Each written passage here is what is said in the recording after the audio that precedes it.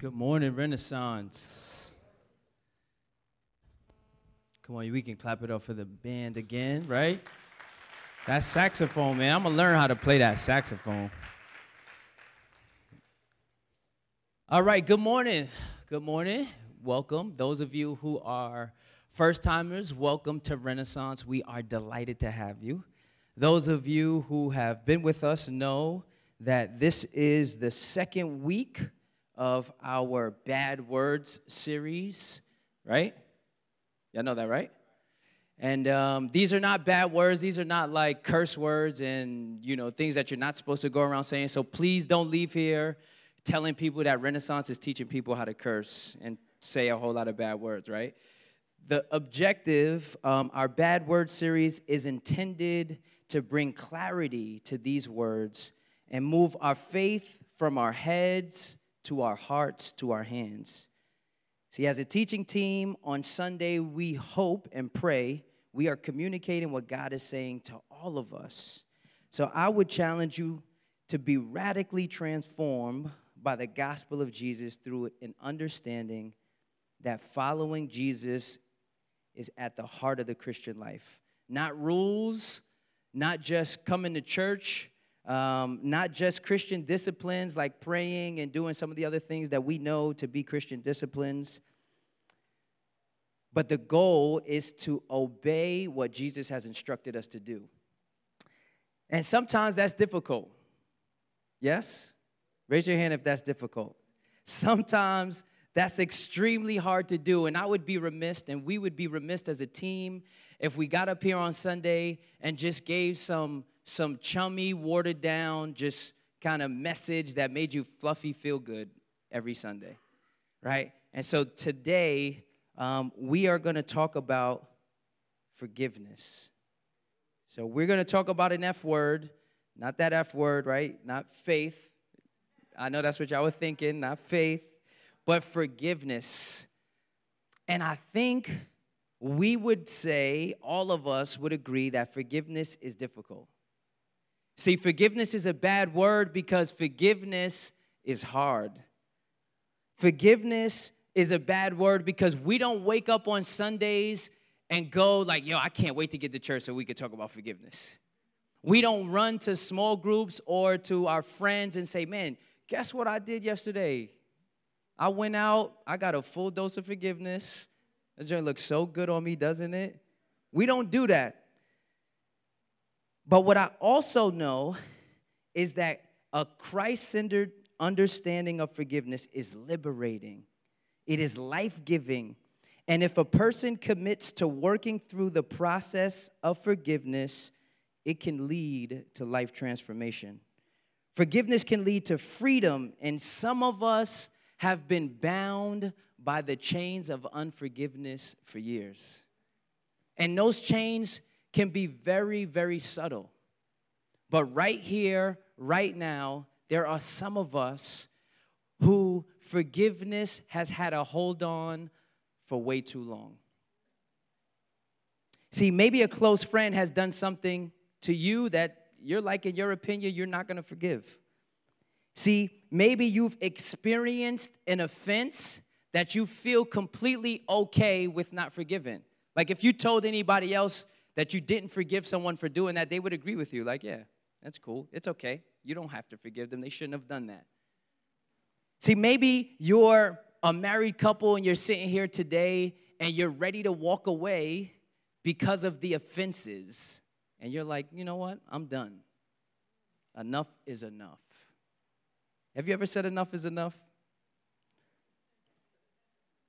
Today, I ask that we open our hearts to exploring what Jesus has to teach us about forgiveness.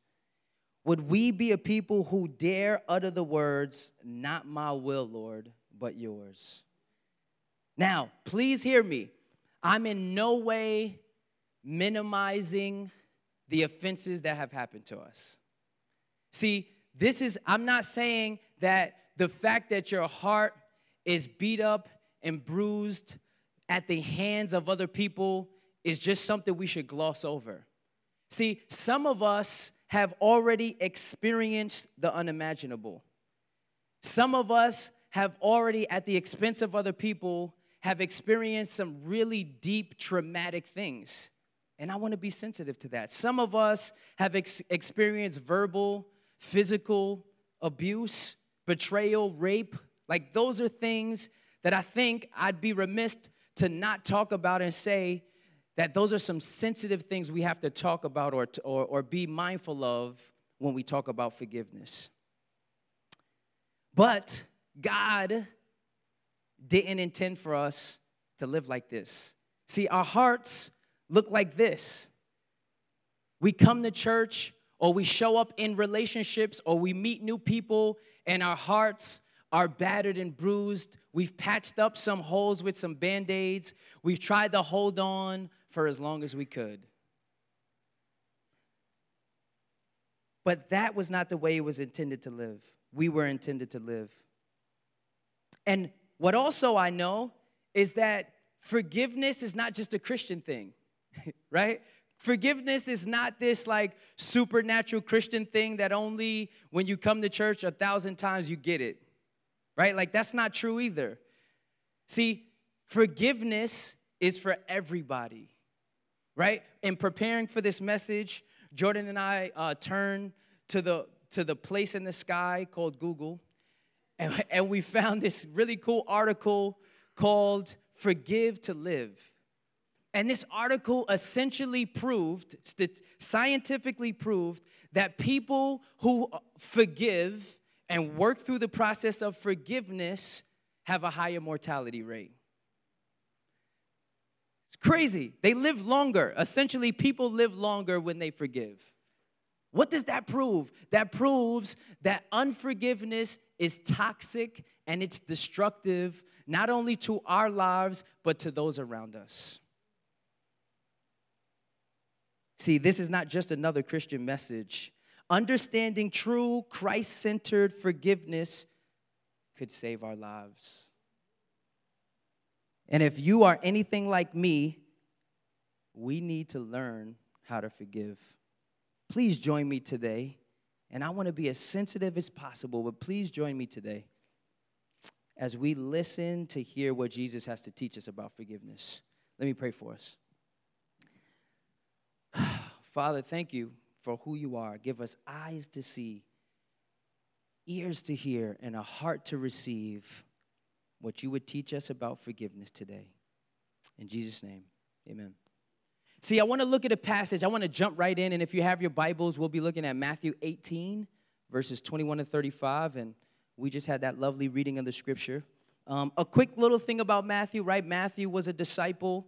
Matthew followed Jesus, but unlike many of the other disciples, right, they were fishermen, and Matthew was a tax collector. And being a tax collector, we have any basketball fans in here? Any basketball fans, maybe? A few of us? Well, I know you heard, right? Do you remember in 2007, I think it was, when LeBron left Cleveland to go to Miami? Do you remember what happened to his jersey in Cleveland? Like, people burned them. People burned his jersey. People sent him hate message. Like, people in Cleveland hated his guts. That's how people felt about tax collectors back in the day. They wanted to burn their jerseys if they could. And so to hear Matthew give this account and this story, I think is pretty cool, because Matthew's whole premise in his account of Jesus' life was to show and prove to the Jews that Jesus was exactly who he said he was, Sean. Jesus was the Messiah, and since he was a Jew and he believed it, he wanted every other Jew to know. So let's jump into the scripture. If you have your Bible, that's great. If not, we're going to pull it up on the screen. I'm going to start at verse 21. Then Peter came to him and asked, Lord, how often should I forgive someone who sins against me? 7 times? See, here Peter, I think, and I want to stop here because Peter was being gracious in his number of 7 times. What was pretty cool is that back in the day, well, I don't know if this was cool, but this was the fact. The general census was that God forgave 3 times and then he punished on the 4th, Tia. That's what people believed. Now, what's kind of scary about that is, man, like, I know getting to that third time, you probably were like, oh my goodness, I got one more strike, right? But what Peter is saying is, yes, I know that's probably true. And I know, Jesus, I've been with you a while. You teach some really radical stuff, man.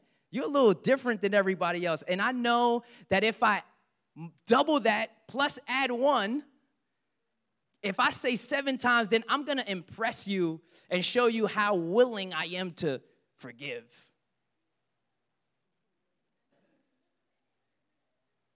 And Peter is met with this response. No, not 7 times, Jesus replied, but 70 times 7. What? And I know some of us are like, 70 times 7, Carrie? Like, I just got to understand, how many times you want me to forgive? I'm going to try, but listen, what I believe is that Jesus was radically obliterating Peter and the disciples' understanding of forgiveness. It wasn't about a number. He doesn't want us to count. He's saying essentially that forgiveness should be endless. Forgiveness should flow out of your heart in a way that anytime someone comes to you and asks for forgiveness, no matter the offense, you're like, I forgive you. And if you're like me, and I see some of the faces in here, if you're like me, I'm like, okay. And see, one of the excuses could be, well, they didn't come to me to ask for forgiveness yet, so I don't have to forgive them. Who wants that? Who's using that? Right? But I think Jesus was saying, even if they don't, because earlier in this passage in chapter 18, Jesus teaches, if they offend you, go to them. Man, that's different. See, in Matthew 18:15, if another believer sins against you, go privately and point out the offense. Who's going privately to point out offenses? If the other person listens and confesses it, you have won that person back. See, Jesus didn't want Peter or the disciples hiding behind excuses. He wanted their hearts to be fully prepared and willing and ready to forgive at all costs. But this is where I think we struggle. How can forgiveness be endless? How can we just let people do us wrong over and over and over again? See, I wonder if it would be helpful to answer, why are we so resistant to forgiveness, before we answer, how do we forgive? See, why are we so resistant to it? Because when we hear the word forgiveness, we have some assumptions in our heart, I think. And see, for me, this is a real message. I'm only giving you 100% of me. Before I got married, I was engaged to a young lady, beautiful lady, great person, beautiful family. And before we actually got engaged, she cheated on me with her friend, with my friend, with one of my closest friends. We had a mutual close friend, and she cheated on me. Now, mind you, I told you this happened before we got engaged. Now, I mean, we're not married, right? So there are some consequences, right? There are some decisions you have to make. But please understand, right? This is not just another Christian message. I'm not just up here talking to talk. And it was a friend that's like a brother to me. And I could not imagine why. And so here are the assumptions in my darkest hour of wrestling through the process of forgiveness. Here's a couple of my assumptions, and this is what I had to wrestle with. One, I thought that forgiveness equaled weakness. See, in my mind, I would be some weak clown dude if I would just accept her again for cheating on me with my friend. Where I'm from, you don't do that. You don't just accept that. That's not just okay. And I'm sure that's not just where I'm from. It's not okay. And I often thought that, man, if I do so, I would be weak. I would look like a doormat. And I had to learn the art of forgiveness firsthand. See, the other assumption I wrestled with was forgiveness equals excusing. If I forgave her, then that means I was excusing what she did. I was allowing what she did to be actually turned from a negative to a positive. I really had to wrestle with that. If I keep going forward, that means that she probably thinks she could do it again. That it's excusing the action. And man, I wonder if we realize that forgiveness is not synonymous with weakness. It's not synonymous with giving people a license to do wrong. But forgiveness is the key to freedom. Forgiveness is a gift that can transform you and the person you have forgiven.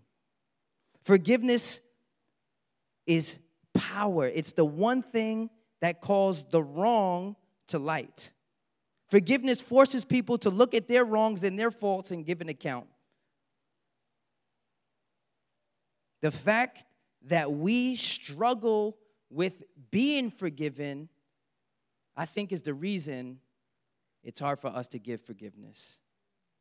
See, what the real struggle is, it's not the assumptions. Let's not believe the lie of the assumptions. The real part is that we have trouble forgiving ourselves sometimes. And so since we are bad recipients of forgiveness, how could we ever take what it's hard for us to receive and give it freely? How could we how could we fully understand forgiveness and know that we are people who are forgiven and give it away if we don't really believe that, if we don't really know that? We struggle with forgiveness because it's hard for us to receive it. See, in our minds, we think forgiving is excusing, even if it's ourselves. We think forgiveness is weakness, even if it's ourselves.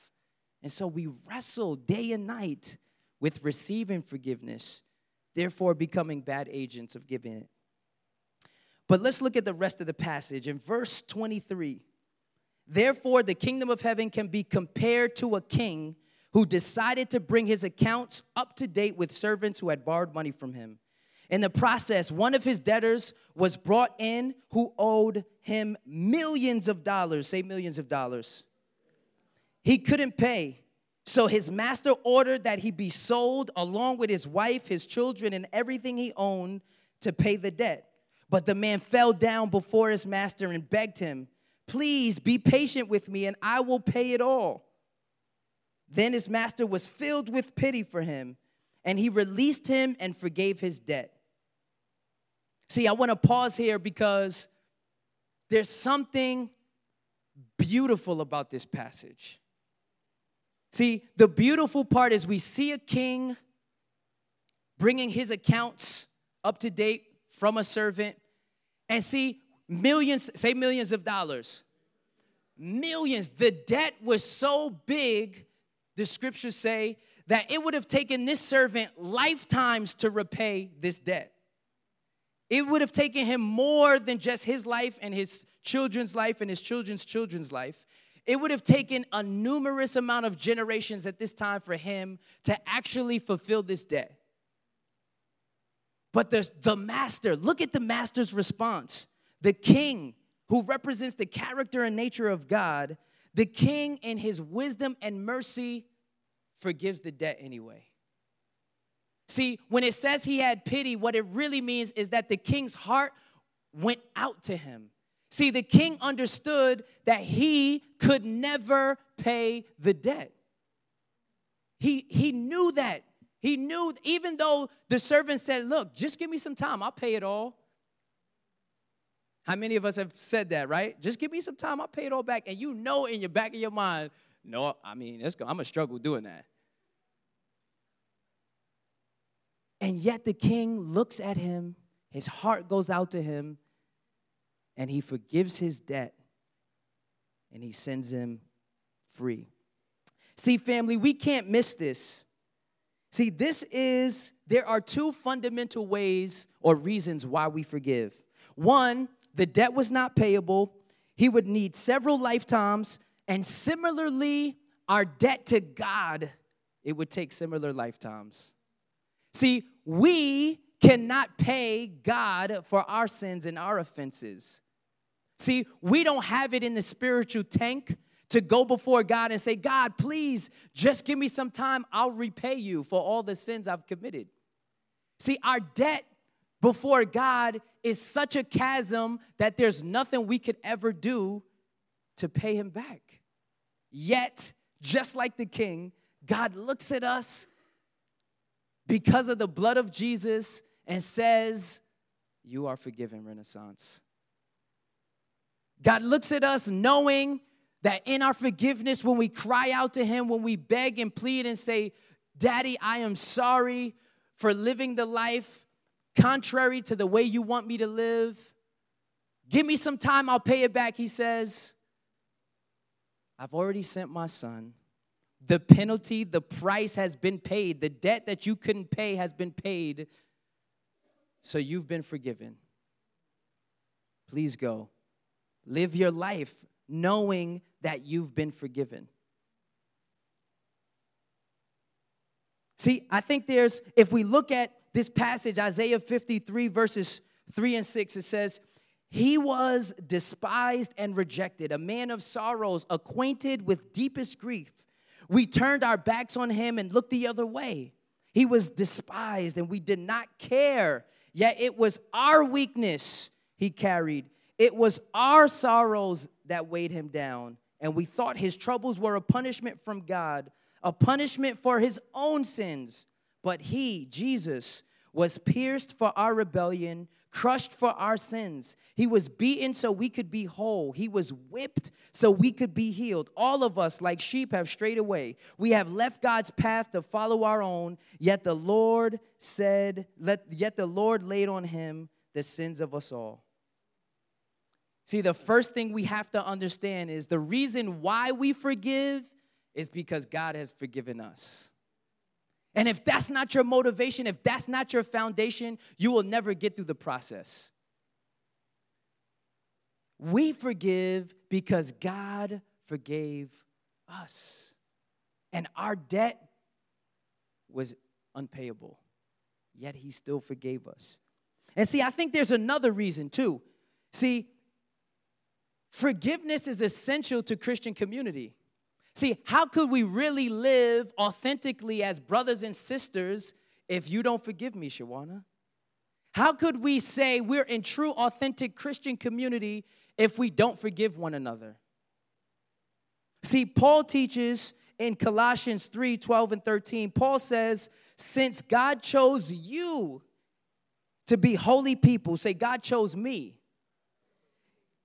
God chose you to be the holy people he loves. You must clothe yourselves with tender-hearted mercy, kindness, humility, gentleness, and patience. Make allowance for each other's faults and forgive anyone who offended you. Remember, the Lord forgave you, so you forgive others. See, our motivation for being in Christian community comes from understanding that the gospel is personal, but it's not individual. See, God wants us to be a different group of people, not just different individuals. And as a group of people, we point to his grace and his mercy, and the world sees us living in community, forgiving one another, making room for each other's faults, forgiving the people that offend us with endless forgiveness because of God's great endless grace and love and mercy for us. Now look at the servant's response. See, if we look at the servant's response, once he was forgiven, we don't want to be like him. What happened when he was forgiven? He left the king's presence and he went and he grabbed someone and basically demanded his debt to be repaid. And the scriptures say that that debt was only a few $1,000s. So he had been forgiven millions of dollars. Yet he finds someone that owes him a few $1,000s and he puts him in jail and makes him pay him back. And look at the plea. Don't the pleas even sound the same? The servant gave him the same plea that he gave to the king. Almost identical. Don't you think he should have heard his own voice in that and had some sort of compassion? Can we be so heartless, Renaissance? And I would say, yes, we can, and we often are. When we forget, when we lose sight of how forgiven we are before God, we think that people's offenses against us are so large and our offense against God is so small. And that's hard stuff, I know. But we often walk around thinking, man, I'm decent. I showed up at Renaissance. I gave my tithe. I sung. I even lifted my hands today, and I wasn't even planning on doing that. And we think before God, we are in this great shape outside of the blood of Jesus. And we look at other people, and when they offend us, we say, how dare you? How could you? And again, I want to be sensitive. I'm not saying that it's okay just to walk around hurting people. But I'm also saying it's not okay to live with unforgiveness. I'm also saying if we look at the end of the passage, that the servant was put into a permanent prison. And this is going to get tough. See, the servant, not because he punched the guy in the face or grabbed him by the throat, not because he didn't pray enough, not because he didn't memorize scripture or read his Bible or go on a missions trip. See, the king's response to the servant was, because you didn't forgive, I'm going to put you in prison and torture you. And see, that's hell. And I think what God says is not that he won't forgive us, but he says when you live a life neglecting and not inculcating the fact that I have forgiven you greatly, when you live a life absent and devoid of that, you run the risk of coming before the seat of God again, and God saying, go to that prison where you will be tortured because you didn't live a life knowing that I had already forgiven you. And that's tough stuff. But the consequences of unforgiveness are real. And I would imagine there's some of us here today that have to forgive. Now, you might be sitting here, and I'm going to close with this. You might be sitting here and saying, okay, Aswan, I get it. Don't beat me up too much. Okay, forgiveness is necessary, right? Well, the question might be then, how do I forgive? How in the world am I supposed to have this endless forgiveness if people keep doing me wrong? Right, Shawana? Over and over again, like, come on, Jesus, there has to be a point. Well, remember, there wasn't a point with him. He was obedient to the point of death.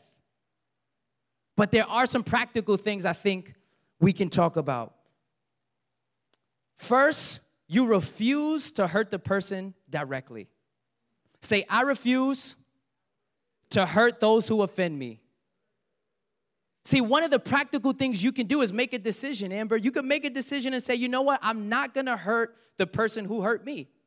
I'm going to absorb the sin. Just like when Jesus was on the cross, hanging, beat, battered, and bruised, unrecognizable, he said, Father, forgive them, for they know not what they do. Maybe we could utter those words in a time of despair when we need someone to forgive us, and we look and we say, Father, forgive him or her, for they know not what they do. First, you refuse to hurt the person. And here are some tangible things you can do, right? One, sometimes to cover up our hurt, we get really sarcastic with people. I know I'm talking to some people in here. Sometimes we get really sarcastic with the person that offended us, and we just, yeah, I know. You did, didn't you? Uh-huh. I get it. I know. And if we refrain from sarcasm, man, the healing process, as we're working through the healing process, I truly believe the Holy Spirit will help us. Sometimes we get really mean and cold. Sometimes I know this phrase rings true, especially here in Harlem. If people do me wrong, I just cut them off. I just cut them off. Like, I'm the type of person, I just cut people off. That's just how I am. Accept it. Man, if we resist the temptation to just cut people off and work hard at handling the internal offense and talking with them and sharing with them how they offended you and being vulnerable, being authentic, if we resist the temptation to cut people off, I think Jesus helps us in the process of forgiveness. And then this last one, right? I think this is one of the real practical things. I did this a lot. Right? And so what I would do to my ex-fiance, right? I would big myself up in moments to make her look small. I would talk about, oh, well, I went all the way across Brooklyn to get you Red Lobster. I mean, I'm that dude. Seriously. And you want to eat seafood. How could you? How could you want to eat seafood? Like, I tried to make everything I did bigger, so everything she felt or wanted or seemed to desire was small. If we resist that temptation, I believe we are engaging in the process of forgiveness. Second, if you refuse to gossip or make them look bad in front of other people, that's difficult. And you know how these sentences usually go? Look, I'm not trying to talk bad about nobody, but they did this, and that, and I'm just saying. When we slander people, when we make them look bad in front of other people, man, that's not forgiveness. We have to resist that temptation to engage in the process of forgiveness. Third, when forgiving, you refuse to continually replay the tapes of the wrong in your imagination. Man, some of us are living in that prison where we replay it over and over and over again. See, what I would do is I would think about him, I would think about her, and I tried to figure out, how did this happen? Like, where was I at? Like, oh, you know what? When I went to the store that time, when I went to the store, he told me he'd be right back. I cannot believe this. And in my own imagination, I'm replaying and rehashing the events. And therefore, I'm in prison. I'm stuck with unforgiveness because our minds are powerful machines. And so when we resist the temptation to replay over and over and over again the offense, we are engaging in Christ-centered forgiveness. You know why? Because when we sin against God, if we turn and confess our sins to him, God says, you know what? You're forgiven, and I actually forgot about it. I actually don't think about it anymore because I'm that big, I'm that dope, I'm that good of a God that if you bring all your offenses to me, I'll take them, throw them in the sea. It's cool. Don't worry about it. But one thing God is not casual about is unforgiveness. See, he says, when you live a life of unforgiveness, you run the risk of coming before him and entering into a prison that you can't get out of. See, here's the summary. Why do we forgive? We forgive because God forgave us. We make the decision to forgive, and then we allow our feelings to catch up. We practice things in the forgiveness process, and we allow our feelings to catch up. We forgive because it can be a hindrance in our relationship with Jesus and other people. We forgive because it is the essence of the Christian life and a picture of God's grace, mercy, and loving kindness. It's what differentiates us from the world. It's those characteristics and attributes about us that draw the world to want to know Jesus. We forgive because true Christian community can't exist without it. How do we forgive? We make a decision that we won't indulge in ill will, we won't gossip, and we won't try to hurt the offender. We stop expecting payment from the person. Then we sit and wait for our feelings to catch up to our decisions. It's hard, I know. But the reward is so much greater. See, in our hearts look battered and bruised, Our hearts look really battered and bruised. And I believe through the power of forgiveness, our hearts then look like flowing and powerful and loving. And that we begin to have a life again. Those people around us want to be around us. The communities we're in, they're getting healthier because our hearts are filled with Jesus' forgiveness of us. See, we're going to get ready for communion. And there will be some people standing at different locations for our communion time. And as we are getting prepared for communion, I want to give us just a moment of silence. I'd love for there to be some music. I want us to digest what it truly means to have our debts before God forgiven. And then I want us to think about people that we need to forgive.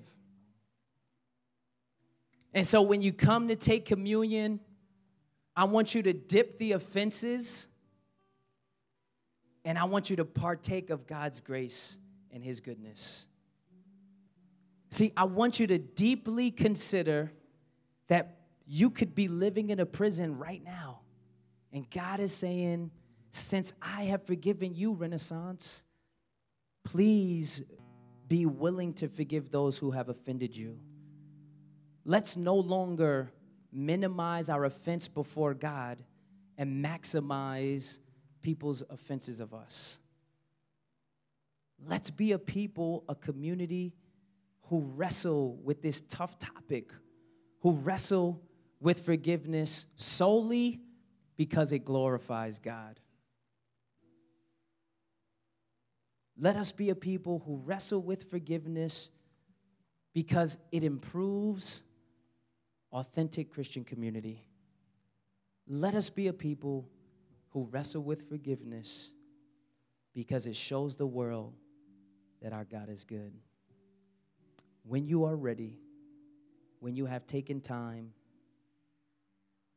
I would love for you to get up, partake in communion, the bread broken for you, His body broken for you, His blood shed for you. Let it remind you that Jesus' forgiveness is endless. You can bring to the communion table all that you've done, even your unforgiveness, and He will forgive you your trespasses and sins.